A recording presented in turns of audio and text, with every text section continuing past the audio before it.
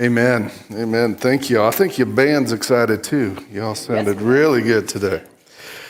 All right. Well, good morning again. I'm thrilled, as I said, to be here. We are continuing in our series, The Characteristics of a Disciple. That is the nature that we must have and that must grow within us. And last week we talked about renunciation. It was a little challenging from the groups and the conversations I heard. It was a little challenging for some, but it's scriptural. It's a Catholic emphasis, but it's good to be challenged a little bit with God's word. So it sparked some good conversation. But we're going to talk about one of the fundamental characteristics of a disciple. Of those that are seeking Christ, those that are in Christ. It is a foundational aspect of the condition of our heart if we are going to be justified, if we are going to be sanctified. We're talking about humility. Our text for today comes out of the Gospel of Luke, chapter 18, beginning in verse 9. Listen for the word of the Lord. To some who were confident in their own righteousness, they looked down on everybody else. Jesus told this parable. 2 men went up to the temple to pray, one a Pharisee, the other a tax collector. The Pharisee stood by himself and prayed, God, I thank you that I am not like other people, robbers, evildoers, adulterers, or even like this tax collector. I fast twice a week and give a tenth of all that I get. But the tax collector stood at a distance. He would not even look up to heaven, but he beat his breast and said, God, have mercy on me, a sinner. I tell you that this man, rather than the other, went home justified before God. For all those who exalt themselves will be humbled, and those who humble themselves will be exalted. This is the word of God for the people of God. Amen. So in Luke, oftentimes, and we saw it last week, Luke will, unlike John, where it's a little more abstract and you got to kind of search out the meaning, Luke will give you a summary statement. He did last week when we talked about giving up everything. It was towards the end, verse 33. Unless you're willing to give up everything, you cannot follow me. This week, it's right out there in the beginning when he describes these people. That some of the people he's talking about says that they are reliant and confident in their own righteousness. And one translation says, and so they have contempt for other people. And then he goes on and explains it. It kind of fleshes it out. And he does this through a story of 2 men. One illustrated the ones that Jesus is talking to, those that have confidence in their own righteousness. Now this is a bigger story than what we think. In Luke we read the prodigal, or the Good Samaritan, the prodigal son, but this is a big one for what is to come. This is one of those stories the disciples are going to look back. Paul is going to look back, and he's going to explain, because really this is a story about self-righteousness or works righteousness, which is a big theological term of how we understand who we are as Christians and our salvation in Christ. It's works righteousness versus the righteousness that comes through faith by grace through Christ. I mean, that's going to be one of the foundations of the great reformers, of the Reformation, right? That it is faith alone, not the law. And Paul writes about the law extensively in Romans. He writes extensively in Galatians. It is not the law. It is not works. It is nothing that we do that we are justified before God, that we are saved. It is all grace. And so this is a story that is going to set up for the foundations of who we are. It is the foundation of our salvation, of our justification, of our sanctification, that we are justified, called righteous, even though we're not, by the grace of God through Christ. And how we receive that is through faith. Faith alone. So Jesus is telling this story and using two individuals. He uses a tax collector, which is often viewed, many of you know, often viewed as a thief, a crook, and a religious person that is held in high esteem in the society and the culture, looked to as, somebody to look up to. And so he twists this. He twists it, and let's just say, let's not call him a Pharisee so that we can adapt it to our day, a religious person. Luke talks about that a lot, right? The Good Samaritan talks about three religious people. Jesus in Luke is talking to the religious people. And since we're listening online or in church, that's us. That's us, so we need to pay attention. And so he makes this distinction between the religious person and the crook, the tax collector. The Pharisee goes up and he's confident in his own righteousness, in his position, in all that he accomplished in the world. It is all about him. If you took time to count, there are 5 I's that he says. Right? I am thankful about how good I am and that I am not like this. I. Right? And so there's all kinds of I. It is about him. He speaks solely about himself.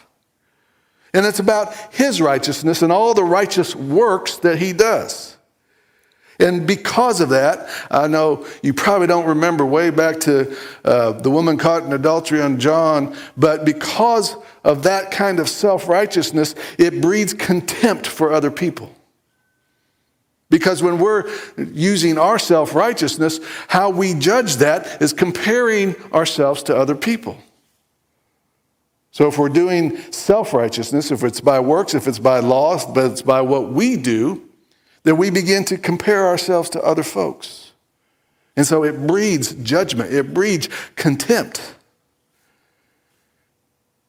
So that's the religious person. But the tax collector, all we know is he's a tax collector, which what we know of those are he was probably crooked and cheated people and sold out to the Romans, his loyalty, his allegiance, all for himself. That's the only thing, and he doesn't talk about it. That's what we can surmise, what we know about tax collectors of that time. But he hit the list on his side of what the tax collector does. All he talks about is God. His focus is God and God's mercy. That's it. That's the only thing on his side of the ledger. Talking about God and God's mercy. And Jesus already told us what he's talking about.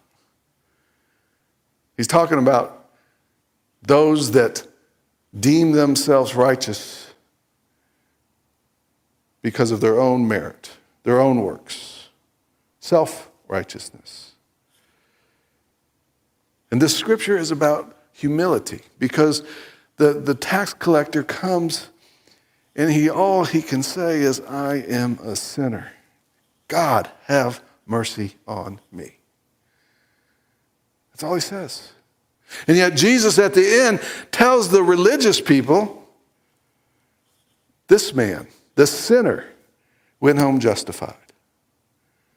Why? Because it wasn't on his righteousness, but it was on the righteousness of God. He threw himself on the mercy and the grace and the love and the righteousness of God. And that's the only way any of us can be justified. None of us can be deemed righteous by our own merits. But see, this is where we get into the problem. So we're talking about humility. And when we are humble, we have to trust God with our salvation. Trust God with our life.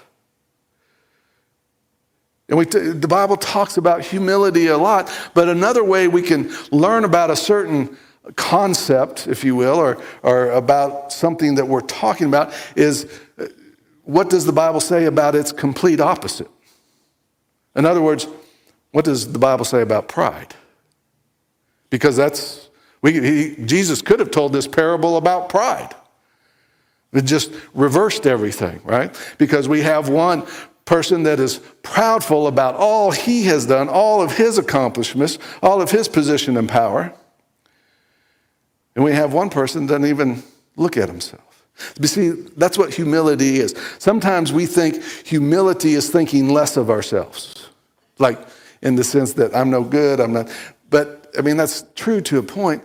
But humility really is not thinking about ourselves, right? The two greatest commandments are to love God outward with all my heart, mind, and soul, and to love others as much as myself. You know what the world's two greatest commandments are? To love myself with all my heart, mind, and soul, and to love others less than me. That's the world's two greatest commandments. And pride, Scripture tells us, if you read the totality of Scriptures on pride, it tells us it is a poison. That pride is a poison that creeps into our souls, into our psyches, into our egos. You know, I'm a human, even though I'm a pastor and I make mistakes and I backslide sometimes. I do that sometimes. But you know what? I never backslide when things are rough. I think that's a sign of growth. When things are rough, it pushes me towards God. I go to Scripture. I go, man, when I failed or we have snowpocalypse or we have a pandemic, I go to God. When things are rough, I go to God. You know when I fall, backslide, stumble? When things are going really good. It's like, man, I got this. I got all this. I've become this Pharisee. I did this. I did this. I'm a good dad. I'm a good husband. I preach. Wow, man, I know it's coming. Well, I usually don't know it's coming until it's happened. But it never happens when I'm struggling because I know enough to run to God. And you know what? That's not me. That's human nature. Look at the Old Testament. God was trying to have a relation. He created humanity to have a relationship with them. I noticed one thing when I watch myself back. When I get excited, I don't finish my sentences. I just jump to the next one. So you all have to keep up sometimes. Just, if I jump to the next one too early, just know, yeah, he meant to say that there. But that's the old story of his chosen people. He makes covenant after covenant. They say, yes, we want you to be our God, and we want to be your people, and oh, yes. And then and he blesses them. And time goes on, and they forget. In Deuteronomy, when they're getting ready to go into the promised land, he tells them, now when you get in there, and Deuteronomy is just one big don't forget. Right? That's what all Deuteronomy is. He tells them specifically, when you get in there, don't start thinking, look at all we did. And they get in there, and immediately what do? Look at all that we did. And they forget. And that story is played out over and over and over again. So when we talk about humility, we have to talk about pride. Because that's the two contrasts in our story. One prideful about all that he has done and who he is, and one humble. See, one is comparing himself to other people. We can always find somebody that we're doing better than, right? Somebody that can always be better than us. When we're comparing ourselves to others, it's going to fluctuate. We're going to feel real good one day because whoever we're comparing ourselves with, we feel superior. Other day, we're going to feel not so good. It's going to fluctuate because it's humans. When we compare ourselves to the perfection and the holiness of God, we're always going to be down here. It's always humble. We have to fight pride. You'll hear me say this because I use it in all kinds of situations. One of my favorite quotes, and I probably said it up here already, is from Screwtape Letters, and C.S. Lewis wrote this kind of fictional thing with good theology in there, but it's about the little demons trying to keep people from Christ and destroy their lives and cause conflict and all this good stuff. And one of them comes to his management demon, says, I'm losing my guy. He's starting to go to church. I'm losing him. And his advice from his management demon, and these are my words, that's not how C.S. Lewis, he puts it a lot better. He says, let him go. He says, let him go? This is the whole thing we're trying to prevent. What do you mean let him go? Let him go for a while and we'll get him on pride. Right? So we have to be very careful. No matter how good, I'm a lot better than I used to be as a young teenager, an early 20s college kid. Man, I'm a lot better. And I could live on that and go with that. But when I compare myself to the holiness of God, I still got a long ways to go. We always have to look towards God. Because it is only if we stay humble will we continue to grow. We were at home. I was up in Fort Worth this weekend, and my grandkids came over, and we made some cookies. And they were ready. Are they done yet? Are they done yet? And I'd pull them out, and I said, they're not done yet. And we'd put them back in. And did that about 3 times. They're not done yet. I got news for you. I'm not done yet. Right? And if we think, oh yeah, they're done. They're done. Bring them out. They're going to be not good as they could be. And we make a mistake as Christians just because we're better than we used to be, to thinking we're done. That's pride. None of us are done yet. And we always have to realize God will bring us and he'll give us a few moments to celebrate. This is what I learned because I had a long way to go when I was in my early 20s. And I would struggle with something. God would deliver me from it, whether it be an attitude or whatever. And then he'd let me rest and celebrate a while and said, okay, let's work on the next thing. And in this life, there's always going to be a next thing. But the problem is, if we don't have humility, if we are full of pride, we're not going to see it. See, what pride does, it distorts our trust in God.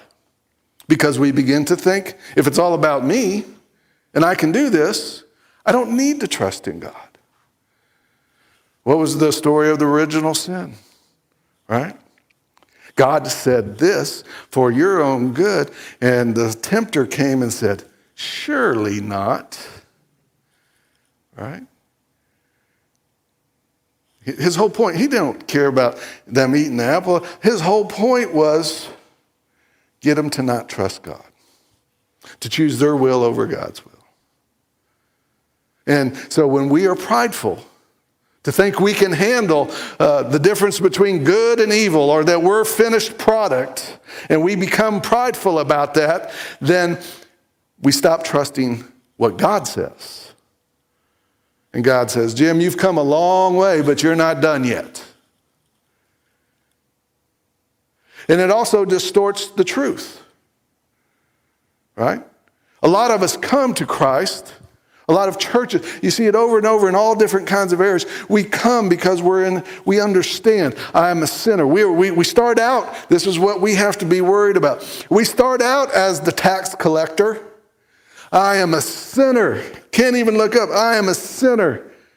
God have mercy on me. We start off as a tax collector, and then we begin to grow, and God begins to heal us and sanctify us, and we become a better version of ourselves. And we start thinking, and we just keep looking back and say, man, I am so much better than I was. Thank you, God. Thank you, God. And then we just keep going, and man, I got to stay in the camera frame. Oh, look at all that I have done. I am so much better than that guy. Right? It sneaks up on us. Churches, oftentimes you'll see churches, a scandal in a church. I know some of the stories, but in major churches, some of the stories, they started out right. And they were where they needed to be, but they got too big and too full of themselves. and they thought it was all about them. And no longer do people need to look to God. You need to look to this church or this pastor. So we have to be careful because our pride distorts our trust and it distorts the truth. Humility is a fundamental fact of if we're going to follow Christ, we come in humility, but we also continue in humility. I mean, just go back. Abraham humbled himself and believed God. Paul writes about it in Romans. He humbled himself. God came and said, in your old age, you're going to be a father of many nations. And he told them this outlandish thing, and Abraham believed him. He didn't say, now listen, by my calculations, my age, and this is outrageous. And Paul goes on in Romans and says, why was Abraham considered righteous? Why was righteousness accredited to him? Not because the law, it wasn't there yet. Not because of circumcision, he hadn't been circumcised. Not because any of that, because Genesis 15:6, he believed what God told him. And so he was accredited as righteous. And in order to have that type of faith, we have to be humble. And say, I can't do this on my own. David was confident at the beginning when he was a young man. He's a perfect illustration of that story. He came out and said, I don't need all this stuff because it's not me fighting, it's the Lord. It's God. So he was humble. But he's that story where God blessed him. He started with the right heart, and so he continued to grow in stature and power. And he got to the point where he was wayward. He broke every commandment there was. Because he became prideful. He lost his humility. But he didn't lose it completely, because when Nathan called him out about Bathsheba and about his murder, about his adultery, about all that he did, he could have easily, in his prideful state, said, I don't have to listen to you. Take him away. But what made him a righteous man of God, when called out about his sin, in humility, he said, what have I done? And you hear it in Psalm 38 and Psalm 51. He pours out his heart. God, I have sinned against you and against you alone. Wash me of my iniquities. Cleanse me of my sin. Tax collector, God, have mercy on me, a sinner. That's what David says. He might have said it more eloquently, but that's what he said. Because at the heart of it, that is the humility that brings us to Christ. I said at the beginning, humility is the state of our heart that allows us to be justified. That's the point of what Jesus is saying. I can't save myself. I can't do it. You can't save yourself. You can do some self-improvement, but you're never going to be righteous enough. We can't save ourselves. We have to be humble. That through faith we accept the righteousness, the gift of grace we have received in Christ. But in order to do that, we have to admit our need. Most people today that don't believe in Christ or have not come to salvation, it's about pride.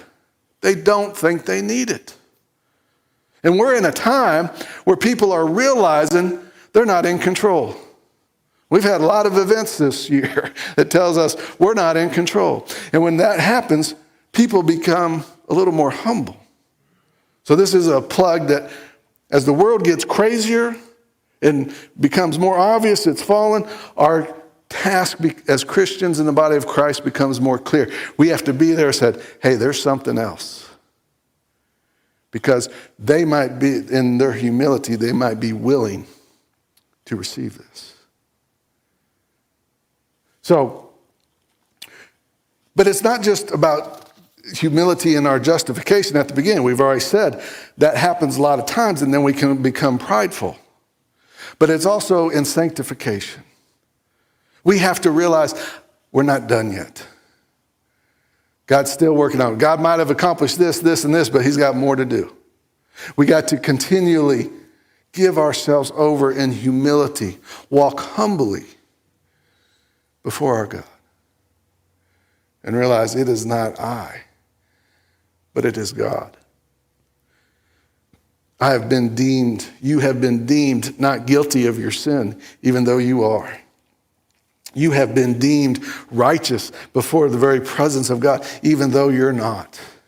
Because it is not our righteousness, it is not our goodness, but it is the righteousness and the faithfulness of Christ. If we're in Christ, what God sees. But we have to admit our needs.